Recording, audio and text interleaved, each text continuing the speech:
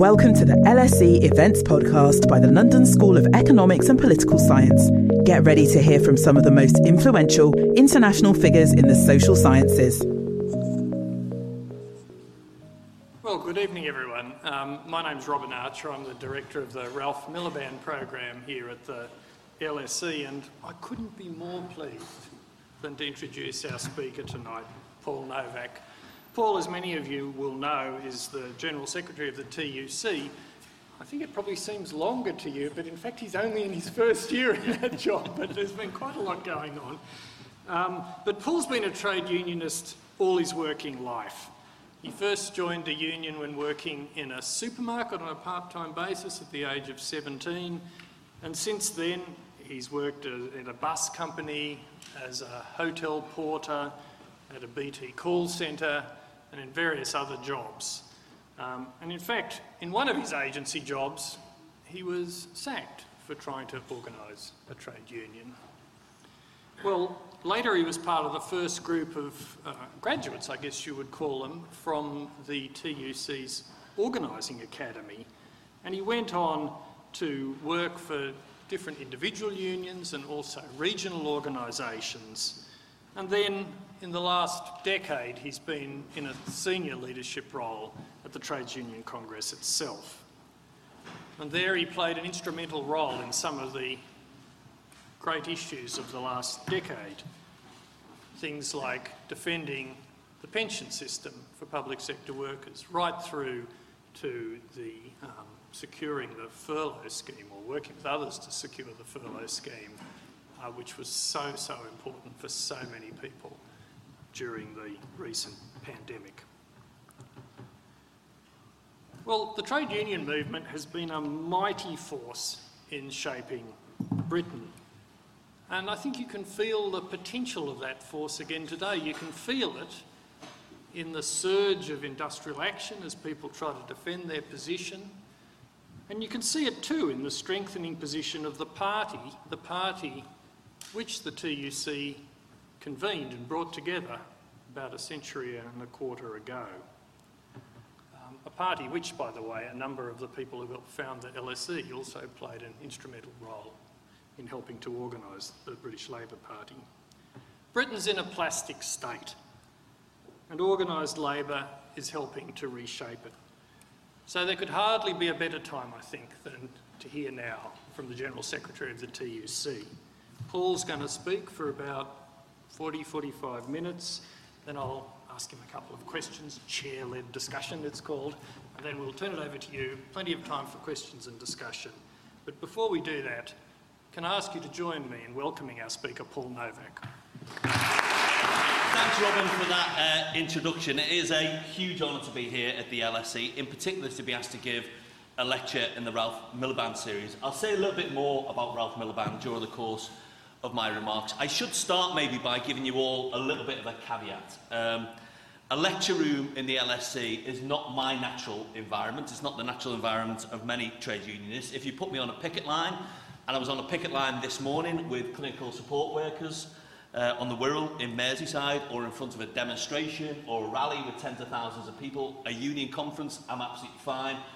You put me in a lecture theatre, put me behind a lectern, and asked me to spend 40 to 45 minutes dispensing pearls of wisdom, I'm not quite so comfortable, particularly when we have such a distinguished audience of academics, students and experts. So please don't be expecting theoretical insights or complex academic frameworks. Instead, what I want to do is root my remarks today in the experiences of our 5 million members up and down the country. Everybody from supermarket workers to care home assistants, to aviation engineers, to bus drivers, every conceivable occupation and profession, the TUC will have a union that organises those workers. And my starting point for this lecture, in fact, the starting point for all of the work that I do every single day, is what more can we do to best represent and win for those working people, their families and communities.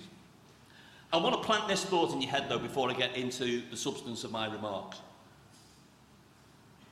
We're told every single day when you pick up a newspaper, turn on the television or the radio or go online, that we are in the midst of a cost of living crisis. And that is the case for many of the people that I represent, that are unions represent. I've met them this year since I've been General Secretary of the TUC. Paramedics who literally can't afford to put petrol in their car to drive into work to do their shift. Hospital cleaners who are reliant on the weekly food bank that goes into their workplace to make ends meet. Shop workers who are literally skipping meals themselves so that they can put food on the table for their children.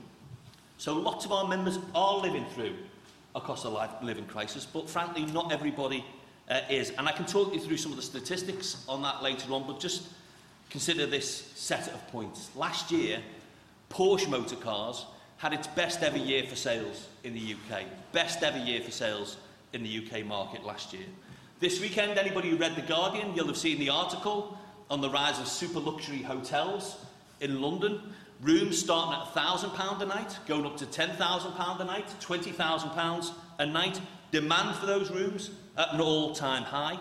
And last year, FTSE 100 bosses, the people who employ our members, many of whom are struggling to make ends meet, saw their pay rise on average by £500,000 last year alone.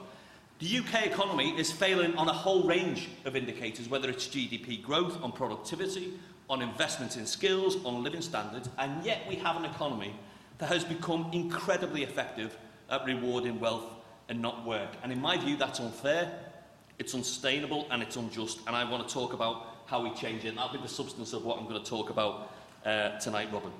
Let me start, though, by saying a little bit about the state of our current politics and of the trade union movement itself. And I want to start with a quote. It's quite a long quote. There are countries where the looming defeat of a government gives rise to complex judgments concerning the identity of its successor.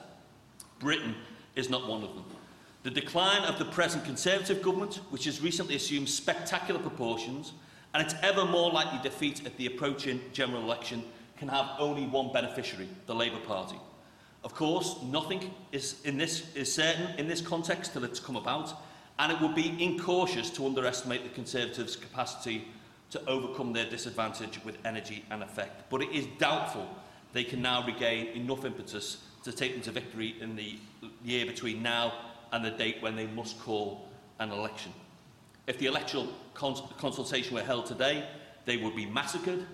If next spring, the prediction has it, they will be soundly beaten, and Labour, after more than 12 years in opposition, would find itself in government again with a substantial parliamentary majority. Not the words of a recent political commentator, but the words of Ralph Miliband in 1963, ahead of an election that, a year later, Labour did win, albeit with the smallest of parliamentary majorities.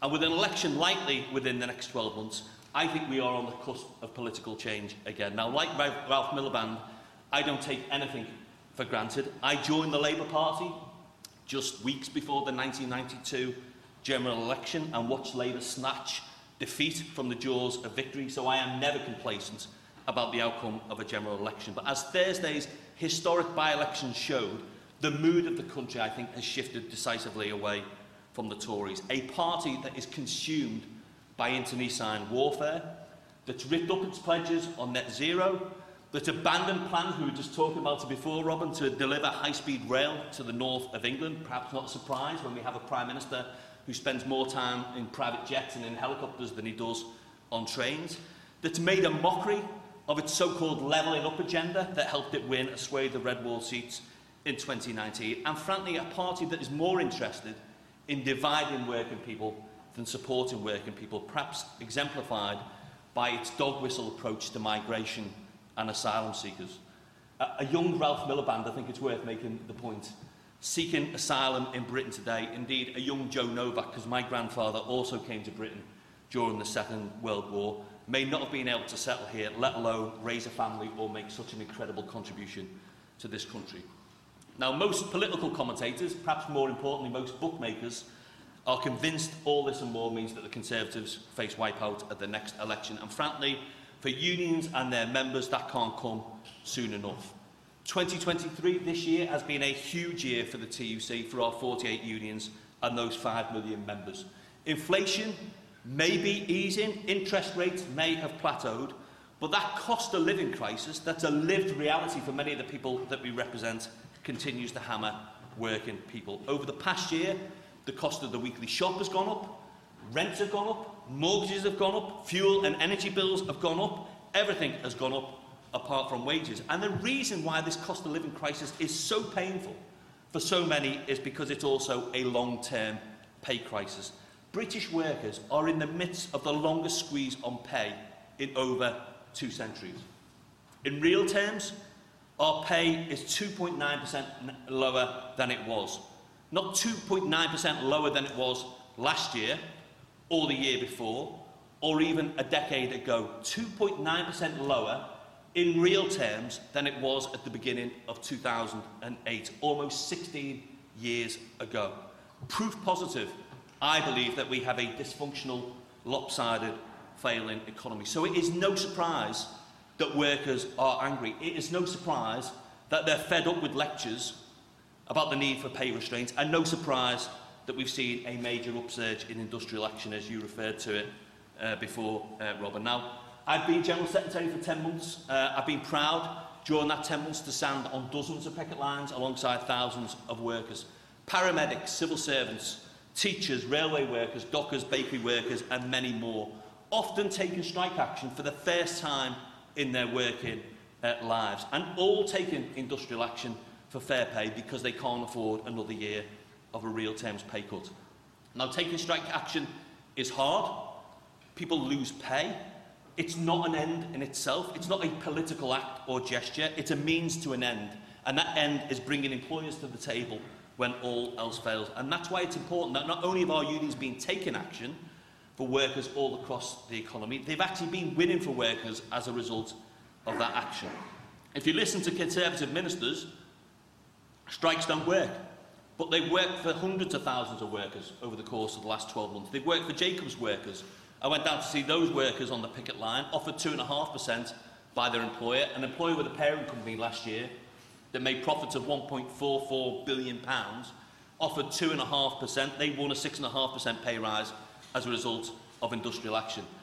Kingsmill Bakers won 9% pay rise. Liverpool Dockers, 18% pay rise. And this time last year, in the public sector, ministers were telling us it's the outcomes of the pay review bodies, that's it, there is no more money, there will be no further negotiations. And they were wrong again, because by taking action in the NHS, in education and in the civil service, our members won much better deals. It's precisely because they did win better deals that the government is so intent now on attacking our right to strike. And frankly, and I'm happy to talk about this in the discussion, it is incredible that a government that can't keep our rivers clean, that can't run railways, that can't run our NHS, can find time in its legislative programme to attack the right to strike. And its Strike Act, which has just gone onto the statute book, will impose so-called minimum service levels in key sectors. Actually, what it will really do is effectively take away the right to strike from 1 in 5 workers. It will also prolong disputes unnecessarily, it will poison industrial relations, and it will make the UK an international outlier.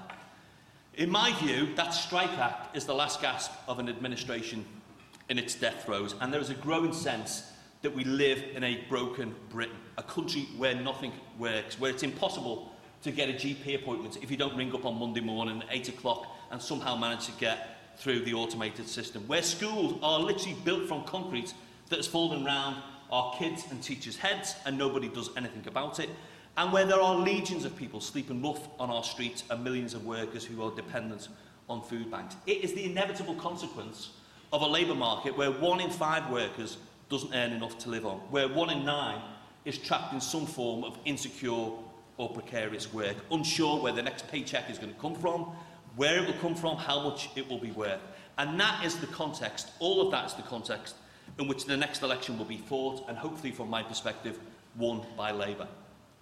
An election won by Labour, I'll be frank though, a Labour government might be essential to starting to fix Britain, but a Labour government will also have its work cut out to tackle the wreckage it will inherit from the Conservatives, let alone deliver the reforms and the investment this country is crying out for. So as in 1945, as in 1964, as in 1997, we will need a bold, radical Labour government with a clear vision for how it wants to transform Britain. Now, for all the criticism of the current Labour leadership, for perhaps all of their maybe justified caution, I think that we've got the makings, the beginnings of a decent manifesto.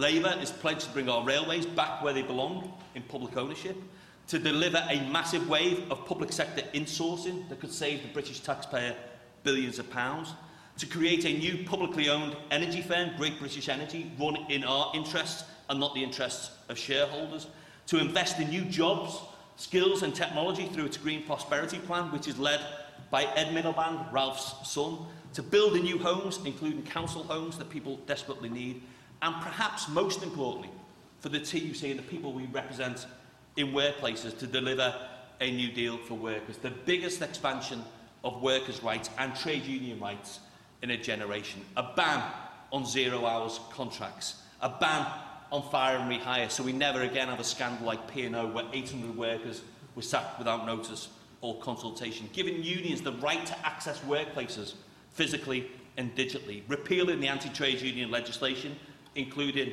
that Strike Act, and introducing new fair pay agreements which will raise wages and standards and conditions across whole sectors, starting with social care. A new deal that Labour is committed to deliver, an employment bill to take forward in the first 100 days of a Labour government, through in one piece onto the statute book and into the workplaces. Rebalancing our labour market, yes, empowering unions to win for workers, but also, crucially, tackling head-on low pay and that insecurity that blights the lives of millions of working people. Now, all of that, I think, starts us on the right path, but we shouldn't beat around the bush. We face some massive long-term challenges, whoever wins the next election. The ongoing impact of Brexit on jobs, on growth, on trade, on national prosperity. The explosion of artificial intelligence and other technologies which are already transforming the world of work. Demographic change, which is placing huge demands on health and social care. And of course, the climate emergency and the imperative of delivering a just transition to net zero. All of those challenges demand more, not less government. More, not less investment in skills, services and infrastructure. More, not less of a role for unions and collective bargaining. And in countries like Spain, Australia, which you will know, Rob, and the United States, they're already seeing the start of that levelling of the playing field for Labour, and I want this country to follow suit.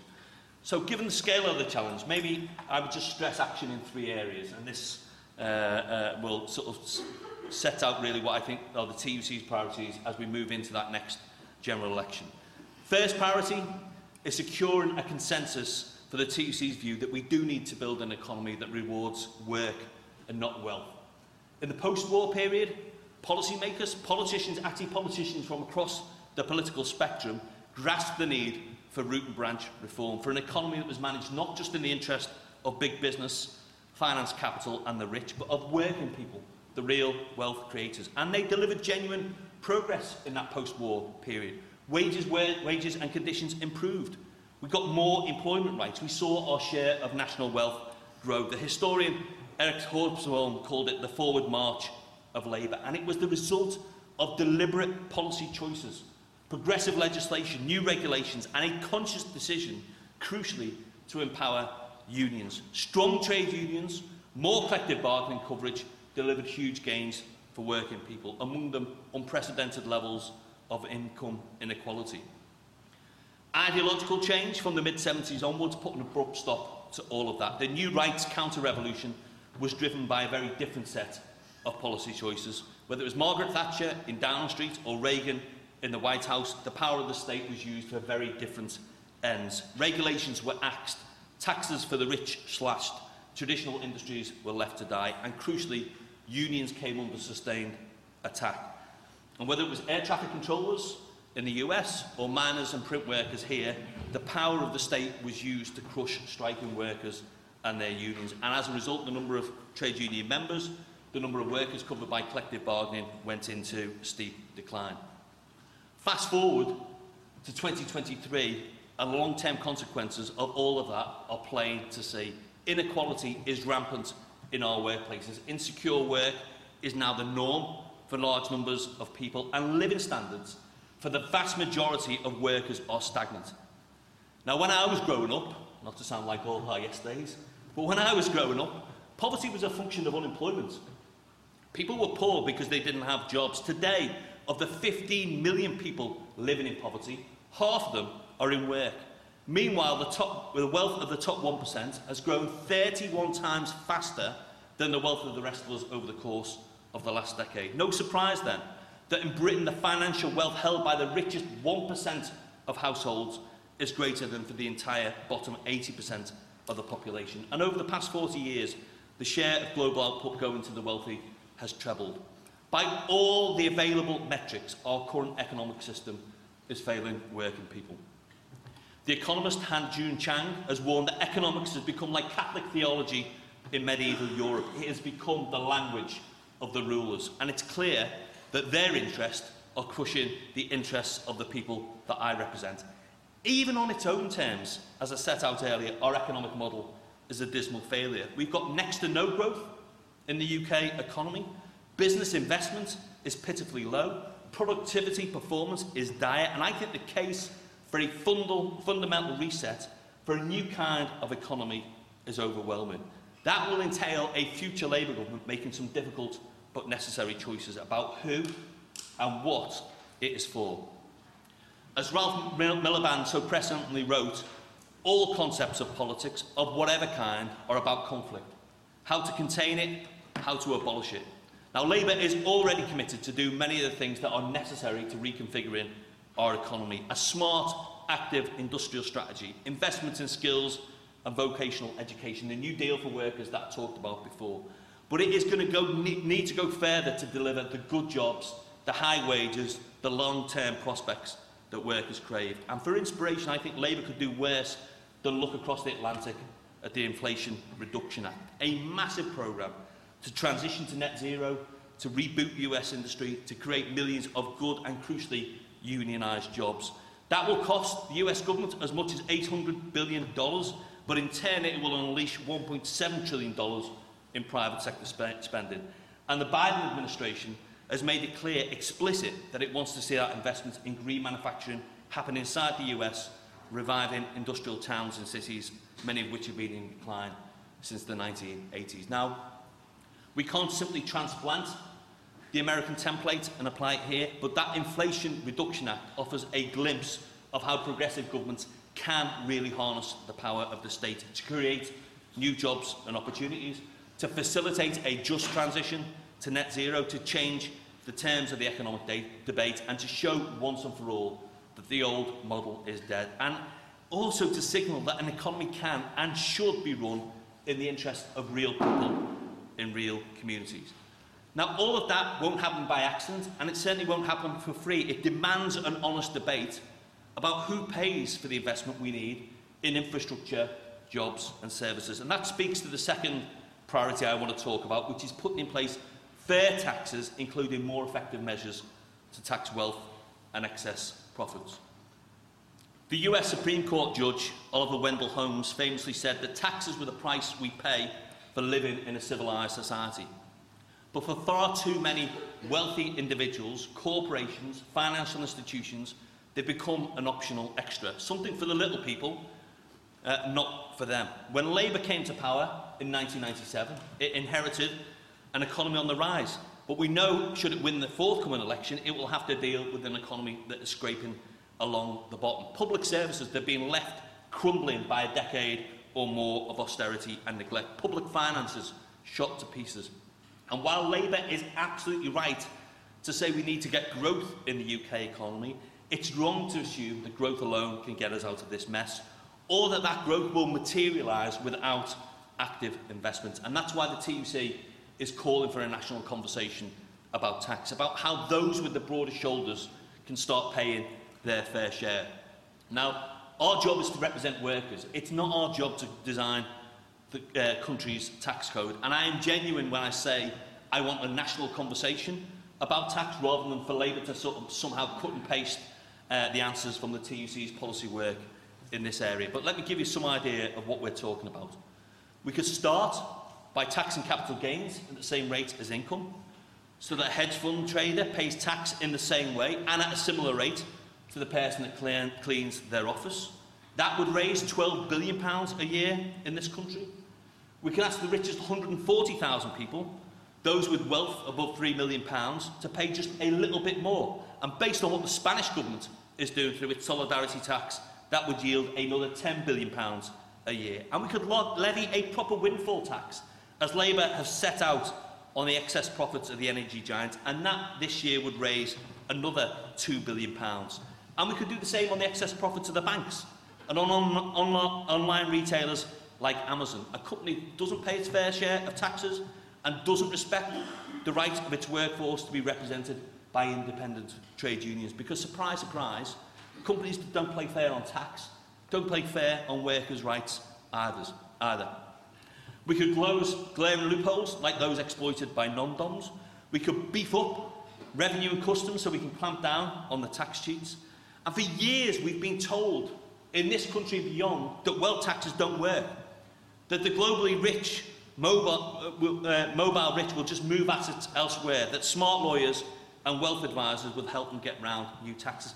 But frankly, we've never tried, and it's time to call their bluff and time to meet a clear public demand for tax justice. 4 in 5 British people back a stronger windfall tax on energy profits. 3/4 think capital gains should be taxed at the same or a higher rate than income. And over 6 in 10 think wealthy people should pay more tax, including over half of Tory voters in the last election. Now, there's a bit of a fly in the ointment about all of this, which is that to date, despite their obvious popularity and despite promising action on non-DOMs and other progressive tax measures, Labour has ruled out new wealth taxes, no doubt mindful of the need to win the support of UK PLC and the City. I sort of get that, but I'm going to continue to bang the drum because the proposals I've set out are not revolutionary by any stretch of the imagination. Big corporates will still enjoy bumper profits. The City of London will remain a preeminent financial centre. Rich people will still be rich. They'll just be paying a little bit more tax. Cast your minds back, for those who were around at the time, to the aftermath of the financial crash. The then Labour government introduced a new 50p tax rate on top earners.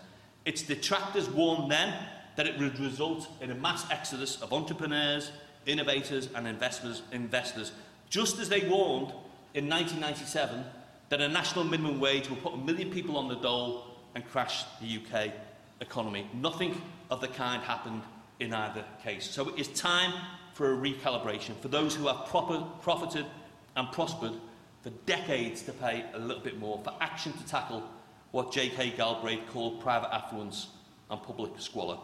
And here's the rub, and my final point, Robin, on tax. That's my view, but it's the view of some of the richest people in the world as well. Last year, a group of more than 100 of the world's wealthiest people, calling themselves patriotic millionaires, urged governments to make them pay more tax because they argue that that is the bedrock of a strong democracy. And again, let me quote, "As millionaires, we know that the current tax system is not fair. Few, if any of us, can honestly say that we pay our fair share in taxes. This injustice, baked into the foundation of the international tax system, has created a colossal lack of trust between the people of the world and the elites who are the architects of this system. Bridging that divide is going to take more than billionaire vanity projects or piecemeal philanthropic gestures. It's going to take a complete overhaul of a system that up until now has deliberately been designed to make the rich richer. To put it simply, restoring trust requires taxing the rich. The world, every country in it, must demand the rich pay their fair share of tax. Tax us, the rich, and tax us now." I couldn't have written it better myself. But honestly, and you will debate this no doubt at the LSE all the time, for decades the global elite have pretty much called all the shots on tax and other aspects of public policy. It's their voices that have been the loudest. It's their interests that all too often have shaped our politics. And I believe firmly it is time the pendulum swung the other way. And that takes me on to my third and final priority for the future, and that is a strong worker voice to shape the transitions that lie ahead. Now, I talked earlier about some of the big challenges that are staring us in the face, whether it's net zero, new technology, artificial intelligence. All are already having an impact on workers and their communities. All have the potential to either create or destroy jobs. and all demand strong active leadership from government. And that doesn't mean a top-down response from those in the corridors of power. It means engaging with everybody affected by the transformations that are underway. Not just businesses and shareholders and investors, but communities, workers and their unions. Get the approach right and we can minimise the pain of the change ahead, create good skilled jobs in the regions that need them most, and avoid the painful deindustrialisation of the 1980s, the scars of which are still being felt today. Now, I grew up in Merseyside in the 1980s and 1990s. I saw what happened when government left industrial transition to the market. Mass unemployment, communities ruined for decades, not years. Life chances and indeed life expectancy itself cut short.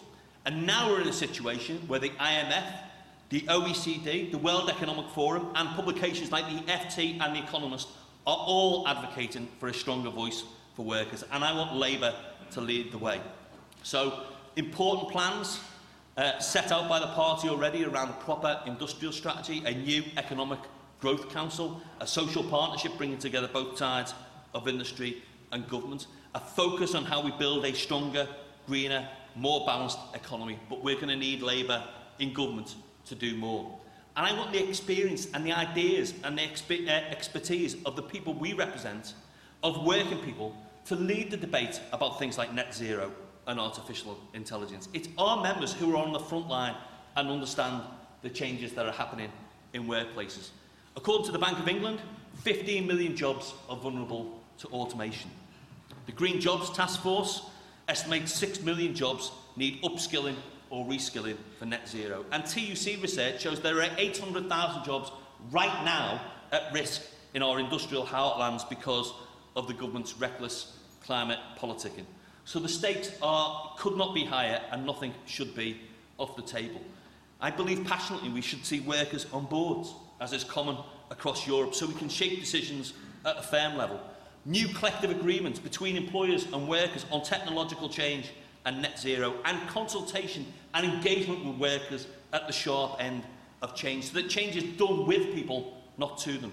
Whether that's a postal worker managing the switch to an electric fleet at Royal Mail, or a car engineer at Ford fighting for their engine to make electric drive systems, or the workers at Cummins diesel engine factory now making hydrogen power plants for real trucks. Those are all real workers and real examples of where unions and union reps can make the difference. And it's vital that we call on that collective knowledge to make the most of the economic opportunities on offer and to create the good jobs of the future.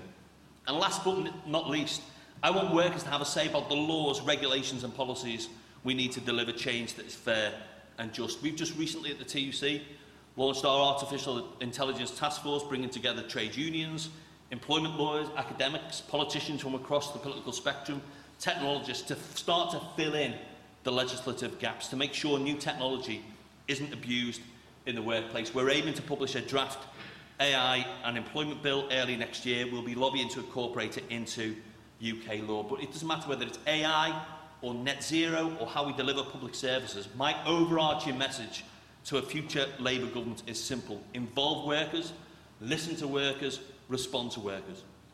I'm going to finish on these points, Robin, because I've talked a lot about what the trade union movement want from Labour, and it's a pretty extensive list of asks. But I'm also a realist, and I know that our own movement, the trade union movement, has to adapt to a changing world of work. In fact, we've always been at our best when we've not just adapted to the changing world of work, when we've actually helped shape that changing world of work as well. So whatever happens at the next election, we've got a job to do ourselves to better reach out to and to organise today's workers, to reach out to private sector workers who make up the vast majority of the workforce, to engage young workers who are most in need of a collective voice at work, to represent a growing army of gig economy workers.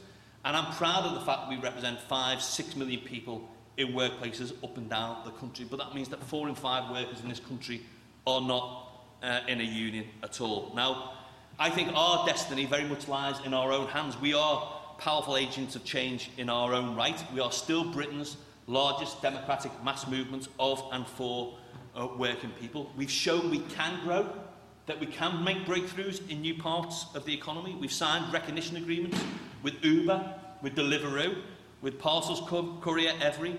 We've broken through in anti-union strongholds like Ryanair, and for 4 out of the past 6 years, we've recorded net increases in our membership. Modest net increases in our membership, but increases nonetheless. But we've got to do more to reach out and bring in a new layer of activists, particularly activists from black and ethnic minority communities, to expand our campaign to win union recognition for all outsourced facilities workers, so that it doesn't matter what contract you work on or who you work for, there's a union there representing you in the workplace, and to support unions to develop new joint union organising campaigns. I'm absolutely clear I'll measure my success or otherwise as TUC General Secretary based on whether or not we build our movement, rebuild our collective strength, and build a trade union movement actually that reflects the diversity of modern Britain, a more inclusive, more representative trade union movement. If we can do that under a worker-friendly Labour government, then we can shape a better, brighter future for millions of working people. And for all of the challenges that I've talked about and that I've outlined this evening, I am an optimist. This is a moment for the left, for modern, forward-looking for trade unions, for a confident Labour Party. Free market fundamentalism has failed, and instead we need a very different approach. Interventionist, because the challenges facing us are too big to be left to the market.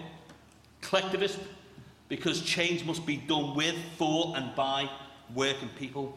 And radical, because this is not a time for caution, but through action. And throughout our history, the Labour movement has always been best when we've been at our boldest. That's what helped us in our contribution when we defeated fascism in the 1940s. It's how we built the modern welfare state, the NHS, homes for those returning from war, how we forged a new way forward for Britain in the white heat of new technology in the 1960s, and how we rebuilt our schools, hospitals and services in the new millennium. And our task now, I think, is equally large to fix that broken Britain and deliver that New Deal.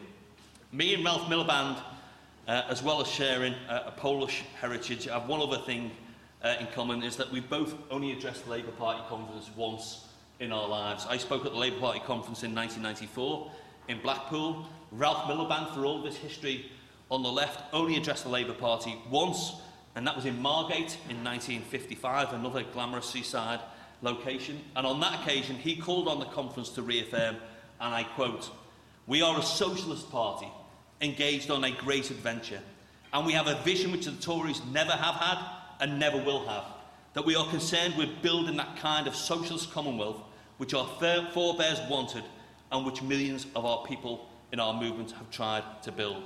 I'm proud to share Ralph Miliband's vision, proud to be part of that tradition, of that movement, and I know that working together, both wings of our movement, the Labour Party and the trade union movement, can deliver the hope that working people so desperately need and deserve.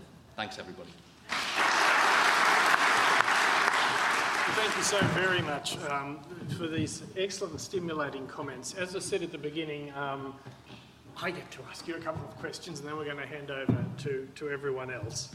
I just want to pick up the third of the 3 points that you made, your sort of action points, if you like, which was about strong worker voice. I'm actually very much in favour of that, and it's something I've written about. In Britain, in any case, it's not always been the case that the trade union movement has favoured strong worker voice, at least strong worker voice that's not organisationally linked to the unions themselves. And yet in Sweden, Germany and other places, that fear, I think, of that type of voice proved ill-founded. In fact, they became a platform for trade unions. What's the state of that debate in contemporary Britain? I mean, is the position you're articulating now a consensus about it? Is there still some tension about the capacity for unions to feel threatened by these types of worker representation I think institutions? there's absolutely consensus that we need stronger worker voice. I think there would still be concerns about the danger of unions being incorporated, if you like. I think you have to be very clear that, for example, workers on boards are not there as a substitute for collective bargaining. They're not there to negotiate at a board level on behalf of workers. They're there to provide strategic insight into the governance of a firm or an organisation. And I think unions would want to guard against that. But we for example, for decades we've had union trustees on pension fund boards, and we want very clear, I think, consensus that we want more worker voice rather than less. And it's interesting, I think companies themselves also adapt to different models, and you'll know this better than me, Robin, but the example I always give is that, you know, if you go to BMW in Germany, they'll have a supervisory board with work representatives on the supervisory board. They'll have a works council. They'll have collective bargaining with IG Metall at a workplace level, but also a sectoral level. You come to the UK, BMW, Mini in Oxford will collectively bargain with Unite, but none of the rest of it will be there. And then you go to BMW in Spartanburg, North Carolina, and they don't recognise unions at all. You can't get into the plant. And it's amazing how companies adapt themselves to the legislative framework in which they adopt. So I've got no doubt at all that if we had, for example, workers on boards, it would be a challenge for unions in the TUC to make sure we had the right people, that they were properly supported, that they understood what their role was. But I absolutely think it would shine a light into Britain's boardrooms. It would help, obviously, bring a little bit more transparency to the decisions that are taken there. I think it would help make our boardrooms a little bit more diverse. And crucially, the most important thing for me, it would encourage more long-term thinking in Britain's boardrooms, I think, because ultimately the people that we represent are people who've got an interest in the long-term future of the organisation that employs them. And I see that, you know, in workplaces up and down the country when I go and talk to union members. They're not interested in, does the share price do well next year or the year after? They're interested in the company being successful for the next 5, 10, 15 years and more. Thanks very much. Since we're in a university setting, I just want to ask a second question that bears on the relationship of students, I guess, or maybe the educated and the members of the British trade union movement. Now, if we go back to the time of the Fabians, who were founding the LSE and also attending the Trade Union Congress that convened to establish the Labor Party, there was a clear alliance between elements of this sort of educated group, if you like, and ordinary working people. Today, there's a vigorous effort to drive a wedge between those two groups by some people in public life, to sort of draw a wedge, if you like, between the cultural elite, who are so-called, and the left behind, so-called. What do you think the role of the trade union movement is in that context? Is there something to be done to address it? And what is the role of students and the educated in that context? I mean, that's a big question. I think, first of all, you have to look at actually who makes up our membership. And actually our membership, the biggest single chunk of membership will be university-educated professionals in the public sector.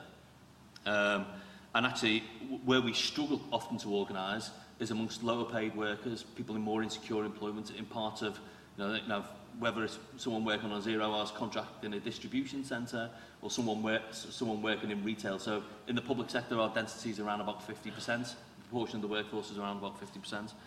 In retail, it's more like 11 or 12%. And in sectors like hospitality, people working in coffee bars or in hotels and restaurants, union density is 6-7%. So, actually, our membership is much more diverse than people give us sort of credit for.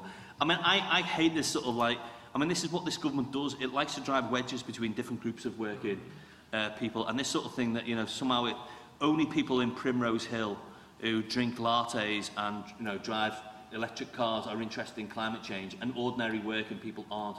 We've got lots of members who really do care desperately about climate change, and some of them will be working in energy and energy-intensive industries, and some of them will be working in hospitals and schools, but they still care about it because they care about the future for the kids. And so I think our job, and I sort of alluded to this in my remarks before, is to try and bring working people together. I think that's going to be difficult in the run-up to the next election, because I think the government is run out of road, and it will be playing these sort of culture wars, not just between the cultural elite and ordinary hard-working people, so-called, but it'll be on trans issues, it'll be on migration, it'll be on unions. I think that was part of the playbook and why they brought in that legislation. I think they thought what they'd do is successfully drive a wedge between unions and ordinary working people, forgetting actually that our members are ordinary working people, and they are the British public, and it's our members who not only drive trains and buses and provide public services, but use those services day in, day out. Frankly, in a way that many people sat around the cabinet table don't. No, thank you very much. Well, I don't want to take up any more of the time because I'm sure there's lots of other people with questions. I just want to indicate to the audience in front that we also have an online audience. So from time to time I'll try to take some questions from the online audience. But can I first just get an indication of who would like to ask a question to our speaker here? So can we start?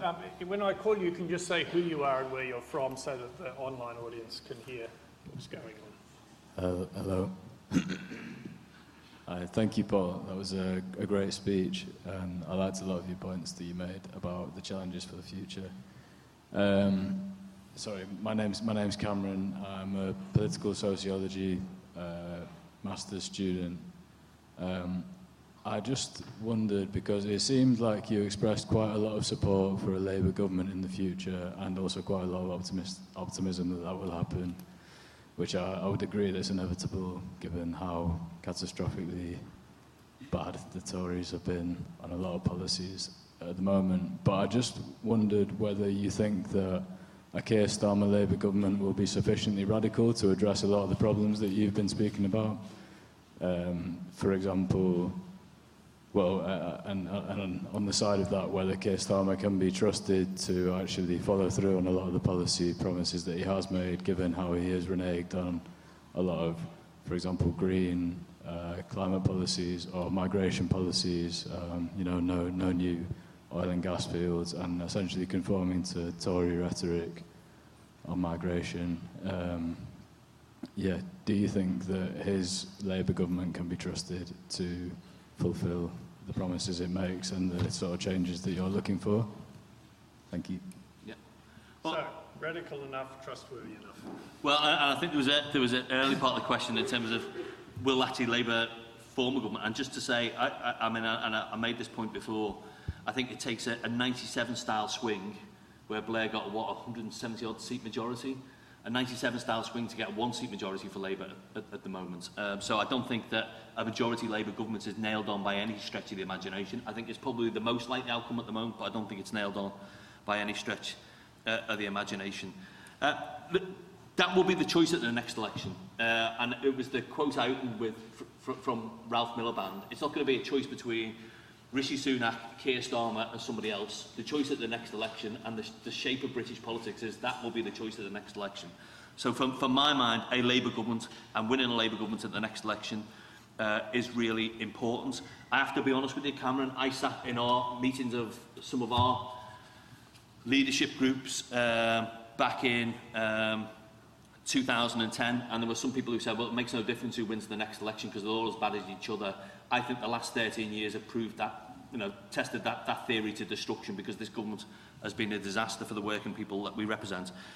Is Labour going to be radical enough in every respect that I want it to be? Absolutely not. I've been a member of the Labour Party for the last 30 years. I've been disappointed by Labour leaders of all persuasions, I have to say, in that 30 years. But I do think, that New Deal for workers that I set out before, I think it is an extremely radical set of proposals.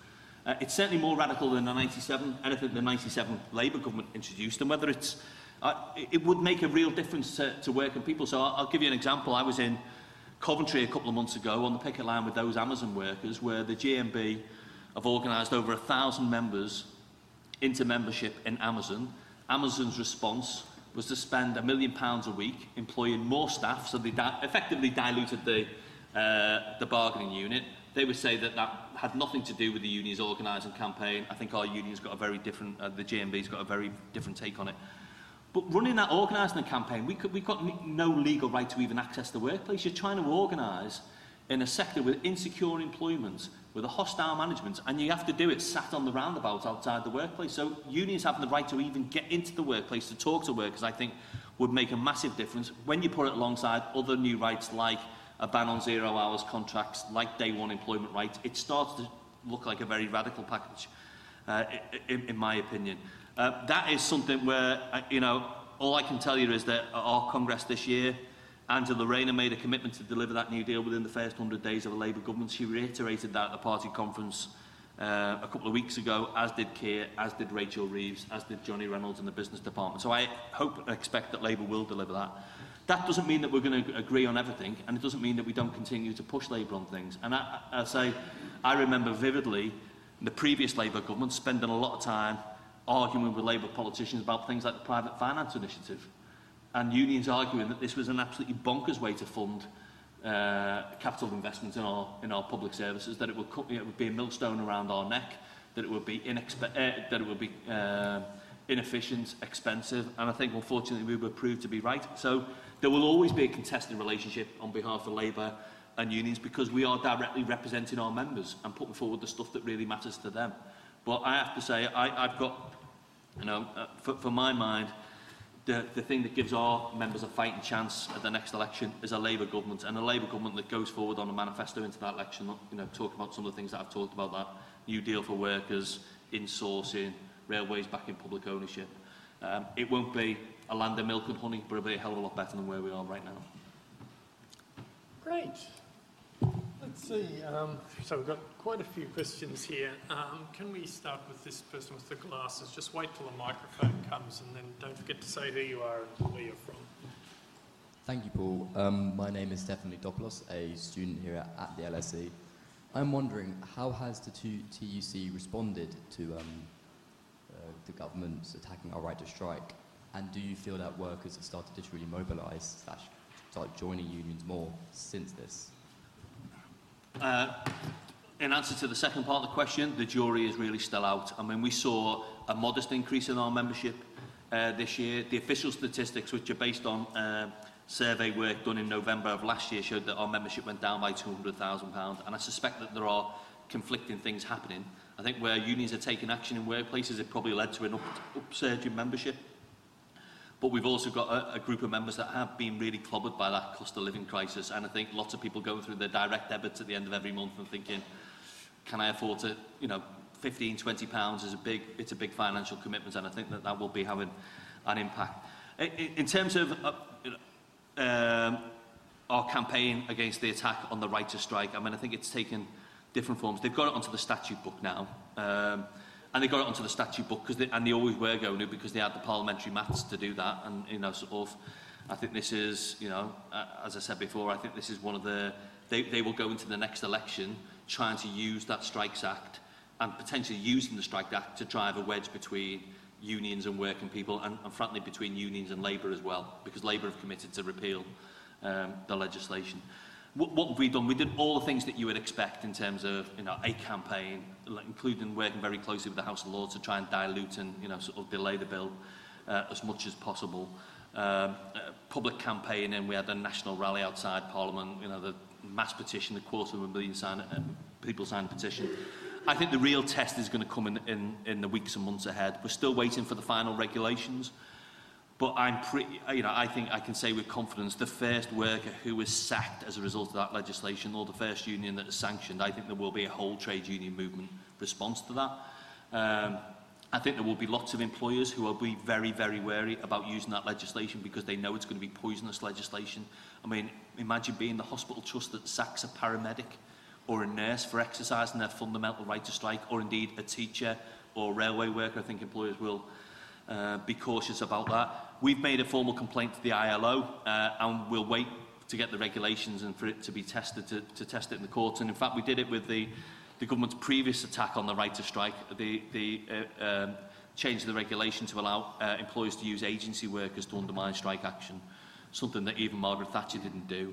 We challenged them in the High Court on that, and they lost. And the High Court found that their decision to introduce the law was irrational and unlawful. I suspect if we test this again legally, it will be the case.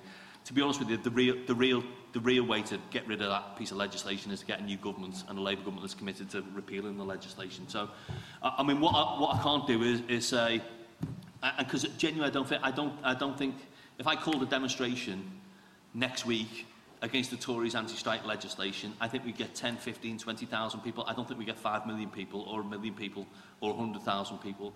I think people are still, even our own members, are still a little bit too removed from, well, what does it actually mean? It's I'm not sure how it would impact on me in my workplace. As I say, I think that the real impact is that it will take away the right to strike from 1 in 5 workers, and I said the real test will be if they try and use that legislation, I think. Hi, I'm interrupting this event to tell you about another awesome LSE podcast that we think you'd enjoy. LSE IQ asks social scientists and other experts to answer one intelligent question, like, why do people believe in conspiracy theories? Or, can we afford the super rich? Come check us out. Just search for LSE IQ wherever you get your podcasts. Now, back to the event. Hello, I'm Angelo from Italy. Sorry, I'm not from UK, but we can learn a lot from you. So we agree that there is a lot of inequality that has grown in the recent years all over Europe, US obviously, and the role of technology is very important.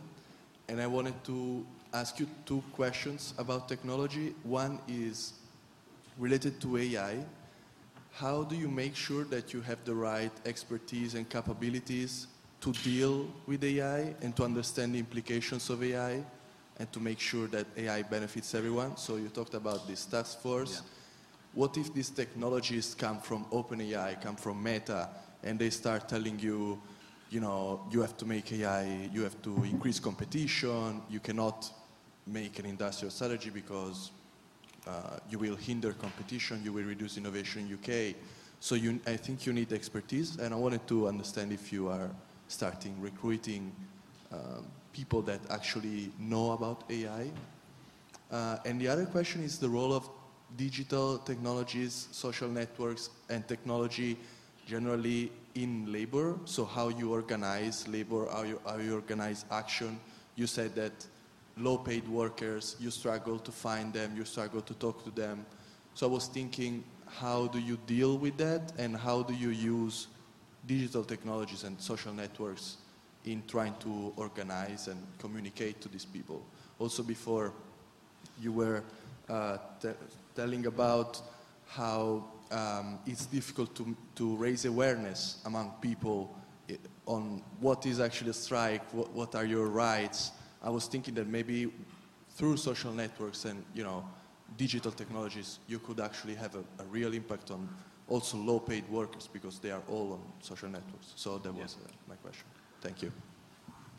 That's like a massive question, that, Angelo, a massive set of questions. I mean, our approach to AI, first of all, I think it's got to be rooted in our values. So, you know, sort of, I think that's the safeguard about against the undue influence by the tech giants in terms of, you know, this is not the first wave of technological change that unions have had to manage and adapt and shape. I mean, there have been previous waves of technology. You could argue that this is in some way more transformative, but I think that there are principles that stand us in good stead. So that sort of sense of we need to bargain how those technological changes happen in workplaces, and try to bargain not just at the level of the workplace, but to introduce regulation and legislation that gives us the levers that we need to influence that. We are taking on, I mean, so there's by all means, check her out on social media, and in terms of the work that she's taking forward, we've got a woman called Mary Towers, who's our AI expert, and I think Mary is as plugged into anybody and understands the impact of AI in workplaces as well as anybody on the other side of the table. And we're also talking, crucially, to other unions around the world as well, because we're not doing this in isolation. So I was over in Spain about 12 months ago to talk to Spanish unions about the legislation that they've introduced through their government about how they regulate the use of algorithms in workplaces. There's a big challenge to say, yes, you've got to have access to the algorithm and be able to influence it, and then having the skills and the capability to do that, that's a big question. But we are talking actively to other union centres. And so that AI manifesto that we're developing covers everything from making sure that, you know, decisions that are taken about recruitment, about managing performance, ultimately there's a human arbiter, so that you can't be sacked by algorithm. You can't just recruit people through algorithms as well. We know that those algorithms reflect innate biases anyway, and can just reinforce discrimination. I think the crucial thing for us is just thinking about who actually benefits from the digital dividend that is going to come down the line. And there will be a huge digital dividend. For us, that's an opportunity to talk about things like working hours, about the age that people retire, about more flexibility at work, about higher pay. That could happen, and if we don't get it right and we don't manage to, then it could just mean that, you know, Jeff Bezos can send more rockets off to space. You know, good for him, but not very good for the people that we represent. So I mean, it's big and it's scary, and it's stuff that I'm not an expert on, but I'm confident that we've got people who are experts who can help influence that. And maybe just on that, because this is a really important point. For the TUC, influencing these debates, it's not just because we've got a couple of really good, clever people working for us at Congress House. We've got reps in workplaces up and down the country who understand this technology, who are working with their employers constantly to think about how technology is deployed, what impact it has on the workforce and how we manage it. So, to give you an example, I was at an insurance company probably about 18 months ago, where obviously, I mean, they're deploying AI now for lots of the routine stuff that would have been in the past dealt with by someone at the end of the phone or someone at the end of a chat function online. AI picking up a lot of that now, but they've brought in job security agreements where we're making sure that people are redeployed, reskilled, doing other work, not that sort of, and in some ways they were doing things like complex fraud investigations, which was more interesting than the work they were previously doing. So our members get this sort of stuff and, have got that relationship with their employers, and I think that is the difference. We're not a think tank or a lobby group. We've actually got people in workplaces talking to employers about this stuff all the time. In terms of unions taking advantage of these new technologies, we've actually got a thing at the TUC called Digital Lab, which is piloting different approaches with unions about how we deploy different types of technology. Some of it really boring stuff about membership databases, others much more interesting about how you use digital new technologies to reach out and campaign. I mean, for my mind, I always, because I've got 3 kids who are in the mid-20s, two of them don't work in unionised environments, and I know our stuff is having cut through. If my daughter gets it on her TikTok, it won't surprise you to learn I am not on TikTok, and I am not going to go on TikTok. But I know when she gets something on TikTok, it's not because she signed up to a TUC website somewhere or because she's active in a union. It's because we're managing to reach out to the people that we need to reach out to those young workers who aren't members of unions with our content, and people are sharing it. And it does mean stuff that's deliberately non-corporate TUC, which might be a little bit edgier. So I think, again, we've got, for us, there's a real potential there to use that technology to reach out to workers. I mean, in the past, trade union education was always done in classrooms, face-to-face, with small groups of workers, 15 or 16. We had to get them time off from work. We had to pay for them to come and go on residential training courses. We can reach out to tens of thousands of people now and do through our webinars and online courses that people can do when they want it, access when they want it. Now, I think there's always going to be the value in having a sort of blended approach, but it allows us to scale up our education work and to bring in people into new routes to activism that frankly never existed 10, 15, 20 years ago. And we'd be, as a movement that is built on people, we'd be mad if we weren't using those technologies to try and rebuild our own movement. So I'm quite excited about the prospect of how we use that technology in a way that allows us to scale up our organising efforts. I mean, little things, and it is little things, but it's things that make a tangible difference. That Kingsmill strike that I talked about before, the union, the members there were on £11.65 an hour, and that £11.65 an hour included payments for shift working, so evenings and nights, payments for bank holidays, all payments for working at the weekend, all rolled into £11.65 an hour. This is not a group of workers who can afford to go out and strike. And using the thing called Strike Funder, we managed to raise for them, it wasn't a huge amount of money, it was £7,000, but it allowed people to go out and strike. It allowed people to go out and strike and to get some money for going out and strike, and actually that's the difference. That little bit of technology helped us win a strike that a group of workers otherwise, frankly, couldn't have afforded to have spent time out on the picket line. So it's little things like that, I think, that make a massive difference, that allow us to lever the support from the wider public for our members. Thanks. Now, all this talk of technology draws my attention to the fact that I'm supposed to get some online questions through to this piece of technology on the table, but they're not coming through. However, I know there are online questions, so I'm going to deal with the matter by asking my colleague who helps organise these sessions to read out one of them. So if you could take to Chris the microphone. Hi there, thanks. So there's a lot of online questions, so I'm going to try to group them into themes. And one theme is about labor internationalism. And it's essentially, do you think international norms and organizations such as the ILO are fit for purpose in the current working environment? It's important for us. I think we get frustrated. I mean, we've been in a long-running debate with the employer side at the ILO about the right to strike, or whether the the ILO should be upholding the fundamental right for workers to take strike action. But for us, it plays an important role. So I mentioned before, we put in a complaint to the ILO, the Committee of Experts, on the government's minimum services level legislation. In fact, the ILO had already asked the government to clarify some technical aspects around the legislation as part of earlier campaign that we've done. And I think it's important to hold the government to account. Do I think that the ILO has the teeth to force the UK government to do something?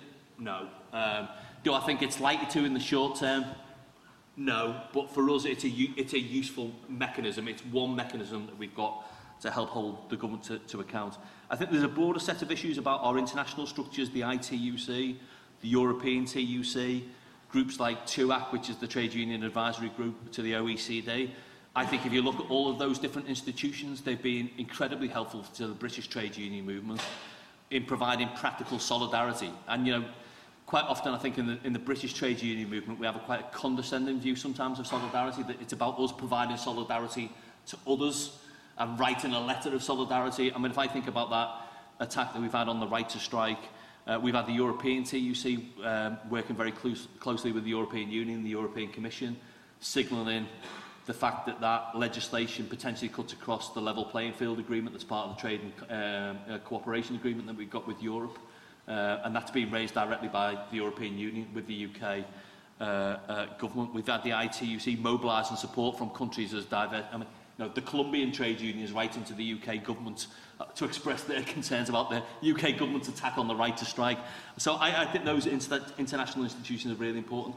TUAC, I think, has been important in making sure that, for example, groups like the OECD do talk about the value of collective bargaining and of trade unions, which, again, quite often puts them at odds with the UK government. So we're always trying to think about how we use those international institutions as effectively as possible. But, I mean, the ILO, I think, actually is a really underpinning important sort of cornerstone of fundamental labour rights right across the globe.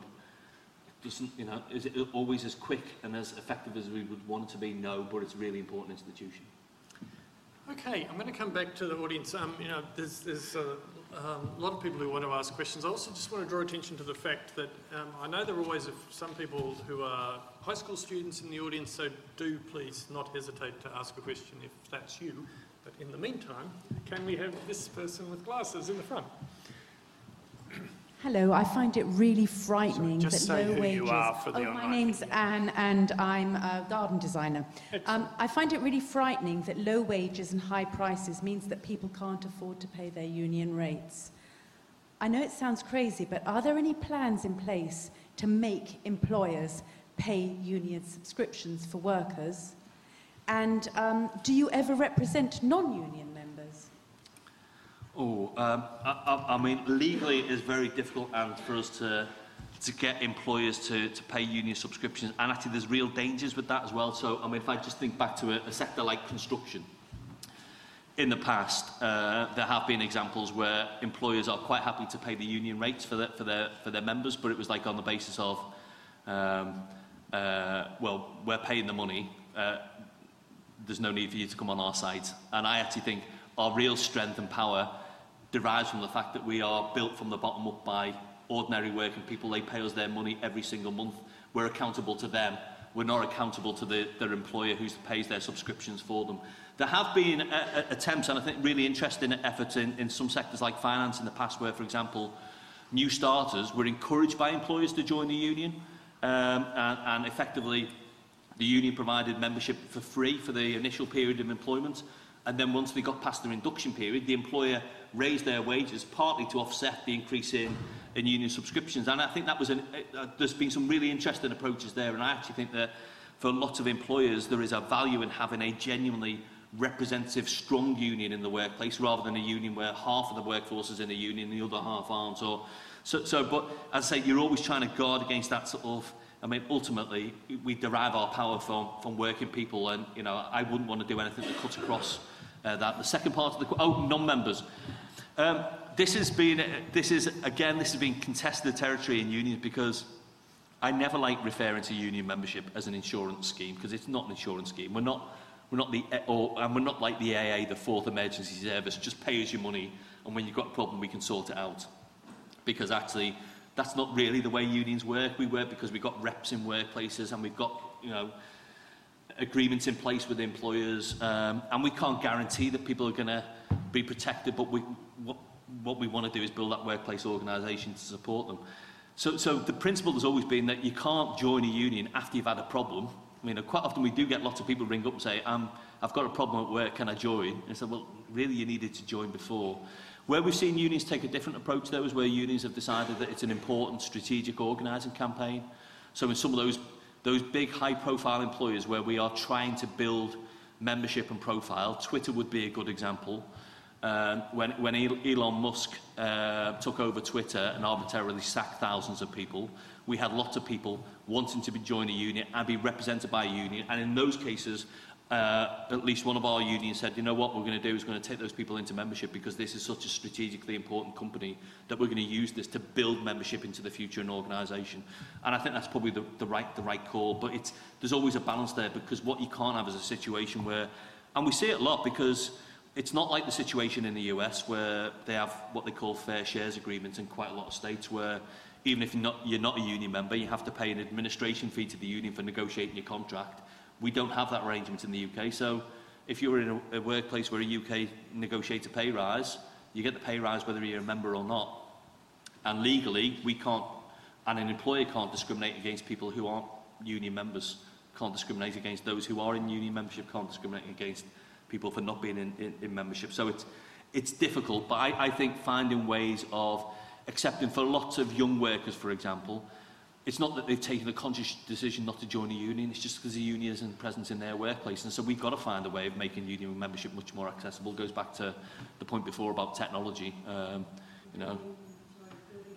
Well, exactly. You know, I joined the union, and Rob mentioned it before, because, you know, when I went to work at Asda, my mum and dad were always union members, and, you know, when you go to work, you join a union. There are lots of kids going into work. That won't be their experience. That won't be their parents' experience.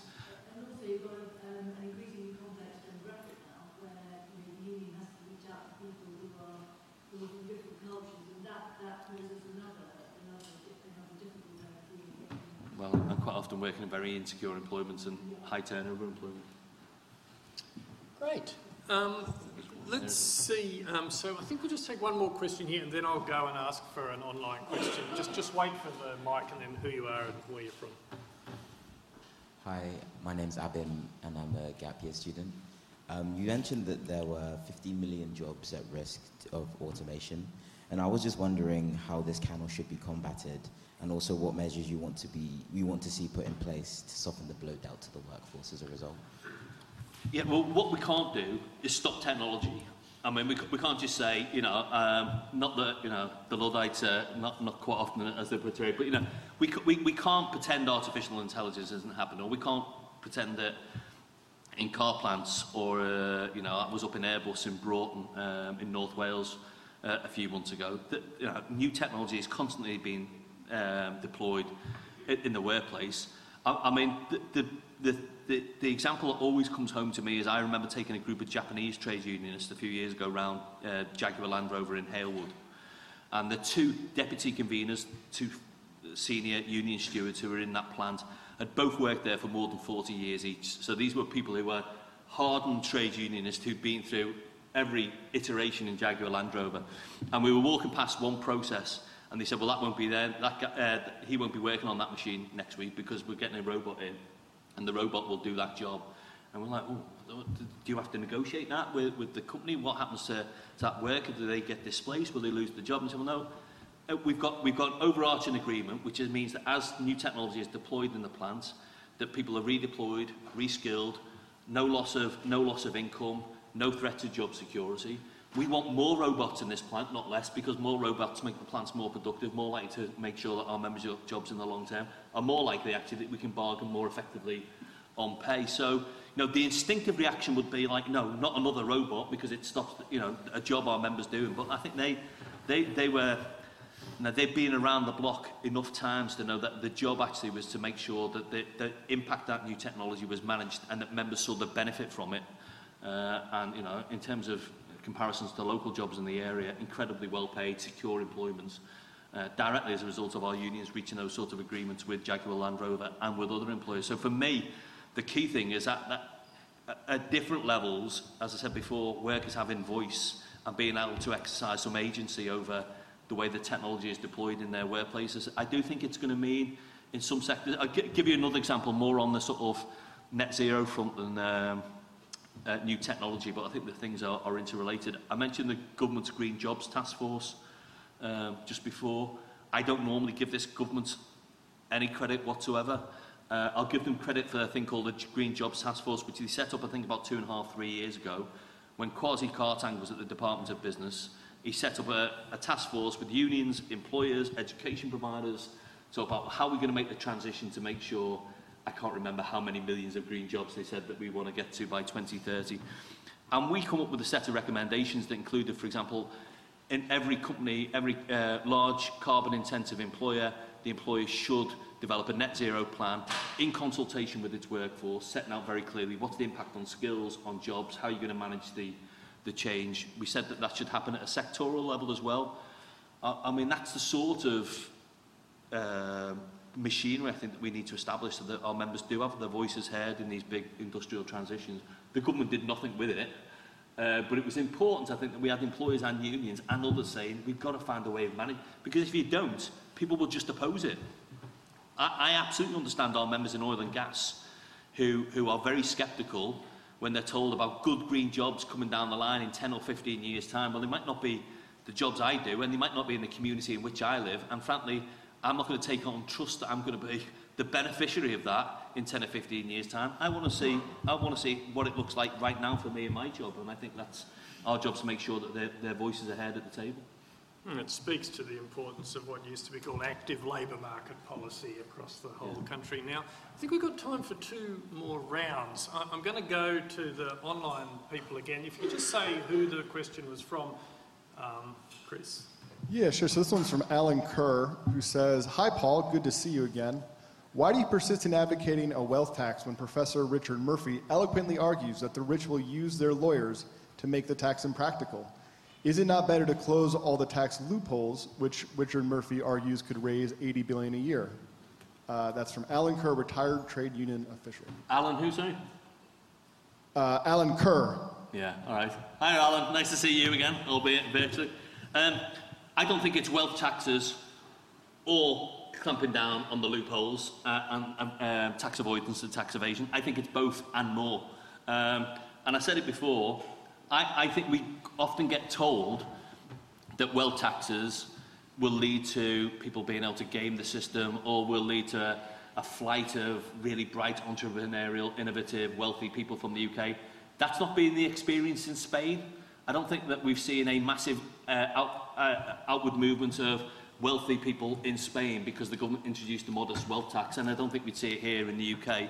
But it does also speak to the fact that we need to do what we can to work through international bodies to make sure that this is an approach that is adopted internationally. And I don't know if people saw the report in the Guardian today, I think it was, about the new EU Observatory on tax, which talked precisely about wealth taxes and what governments collectively would need to do to make sure that people couldn't game the system or just report their income elsewhere or their wealth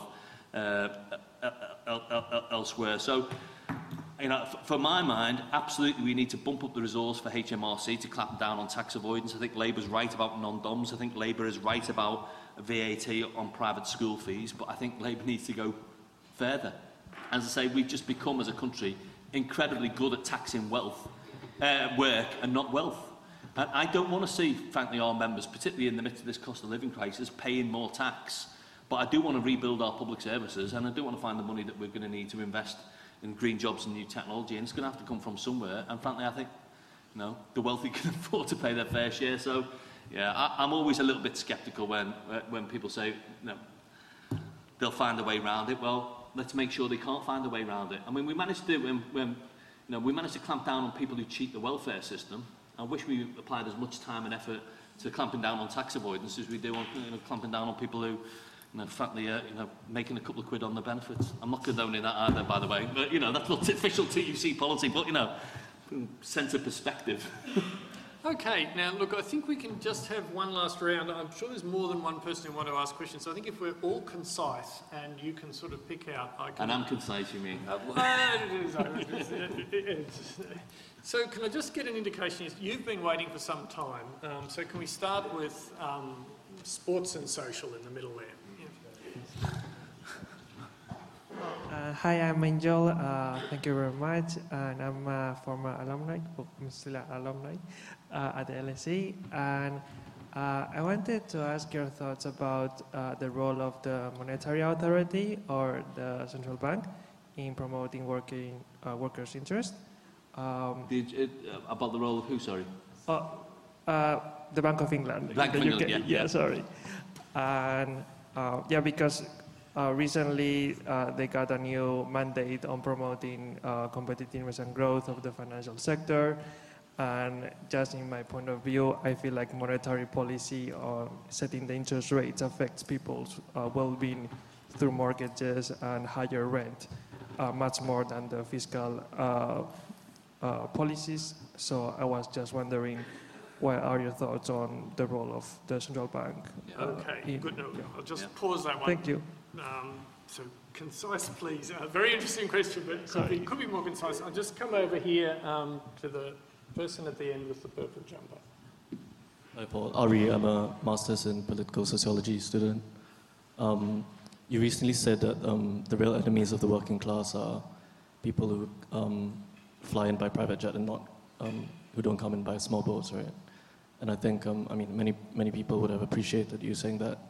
But anyone who's sort of worked on the ground would know that anti-immigrant sentiment is a real thing, always is, to different degrees. What's your sense of how much it exists and what forms it takes today? Thanks. We haven't taken anybody over there, so if anybody wants to wave their hand now is the moment. So, person at the back. Hello, I'm Anthony, an interesting member of the public. And my question is about the reskilling and training for green jobs that you mentioned earlier.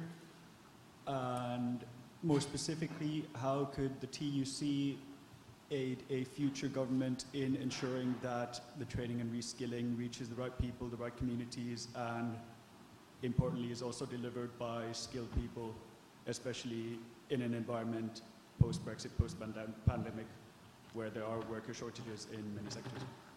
Okay, thanks. So we've got monetary policy, immigration, skills. 30 seconds each. Okay, right. So the Bank of England, actually, our main concern with the Bank of England, and we've expressed this directly to Andrew Bailey, the Governor of the Bank of England. Our executive committee has met him a couple of times over the past 12 months. We were very concerned about the Governor and the bank more generally making the link between wages and inflation and somehow suggesting that it was wages and the wages of public sector workers, the wages of supermarket workers, people working in car plants that were somehow driving inflation. Hard to see how that would be the case because wages have not kept pace with inflation. I think last week or the week before was the first time in 2 years that wages edged above inflation. So it clearly wasn't the pay of our members that were driving inflation. And we were concerned that he was talking about wages and wasn't talking about prices and he wasn't talking about profits. And I think actually the bank have tempered their public comment now. They don't talk about wage-led inflation anymore, and I think that's quite right. We've also expressed and used those opportunities when we've met him directly, and we've done a lot of press work as well, just about warning against the use of interest rates being the very blunt tool to hold down inflation, because again, it's our members. The impact on people's mortgages, on credit card payments. You've got people who are reliant on credit cards to go and do the supermarket shop. Really, really problematic. I think there's probably a scope to reshape the remit of the Bank of England to think about other factors as well, impact on employment, for example, of the decisions it takes. And I think it more broadly it just speaks for us to think about, in the UK we've often, the key economic indicator is GDP. And frankly, I don't care if GDP goes up if the living standards of our members goes down. I'm interested in what happens to wages and what happens to living standards. So I think that's a broader discussion. On anti-immigrant sentiment, I mean, I said before, that will be something the government plays hard in the run-up to the next election. And I think, you know, go back to that Brexit debate and before, there's always been an element of this. Our unions and our members aren't immune to some of those issues. And I think that part of the issue is because in the UK, we always talk about migration through the lens of illegal immigration or as a problem or as a burden. And in a way, what we do is we entrench some of those issues. What do I mean by that? I mean, in the run-up to that Brexit debate, I talked a lot to union members who were worried about agency workers who are coming from the European Union, and they're working, and they're on the minimum wage, and that's £3 or £4 an hour less than what I earn. And I understand why they were concerned about it. It wasn't the fault of the migrant workers. It was entirely lawful for their employer to pay them the minimum wage and pay them £3 or £4 an hour. And then people wonder why we worry about migration. I think we have to see migration through the lens not just of, you know, the Home Office, but through labour market policies. No, we should make sure that anyone who comes to work in this country, whether they've come to work here from the European Union or beyond, or they were born here, gets the rate for the job, regardless of where they were born. The shortage occupation list at the moment, it's lawful for an employer to pay 80% of the prevailing wage to somebody who comes from abroad to work in, for example, a care home. I mean, it's absolutely crazy. We've got 150,000 vacancies in social care, and lawfully you can pay somebody who travels from another part of the world to come and live and work in the UK 80% of the market rate for the job because they're on the shortage occupation list. And then we wonder why there's resentment. So we've got a big job in our own ranks. And to be honest with you, I mean, one of the projects that we've done, for example, with one of our unions in a large manufacturing workplace is thinking about how our members engage with social media. Quite often they engage with far-right social media, but they don't know that they're engaging with far-right social media because it starts off on there, don't you think the NHS should be better funded, or don't you think that, you know, employers should be able to get away with X, Y and Z? And then the way the algorithms work, you soon end up with Britain First or some other far-right group. So there's a big job for us to do about our membership. But I genuinely believe, and this is, you know, someone who's the grandson of migrants, I think most people in this country don't care whether you come from the Indian subcontinent or you come from Poland or you come from Latin America. What they're worried about is employers using agency workers or being able to pay to undermine their jobs and their employment. And I think, as I said before, our job has got to be about bringing working people together rather than allowing those divisions to be amplified. On reskilling and retraining, I mean, we had a really good example actually from the previous Labour government that actually survived 10 years of the current Conservative government, which was a thing called the Union Learning Fund, set up in 2000. It was around about £20 million a year, which was used to support union-led projects in workplaces on learning and skills. And it was everything from basic literacy, numeracy, IT skills, through to people retraining, professional level qualifications. The government scrapped that a couple of years ago, and they scrapped it because Gavin Williamson, who was then our education secretary, was upset that the teaching unions, you know, were being, as he would say, obstructive around the time of the pandemic by, you know, the arbitrary decisions that him and Boris Johnson took to get people back into schools. And he scrapped it completely. We had hundreds of employers contact the government to say that that was a mistake because it was actually supporting really good work on learning skills. I think we could reinvent that. So what does that mean?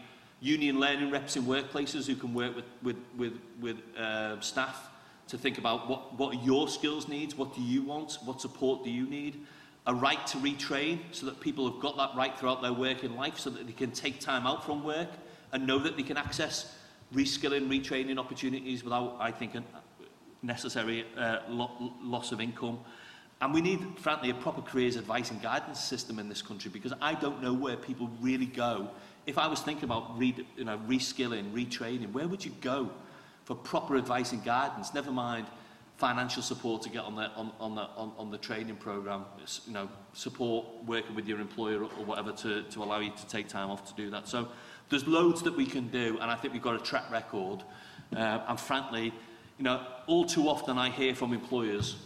I do lots of work with employers, and there are lots of good employers out there, but, you know, they'll moan about the further education system, or they'll moan about schools.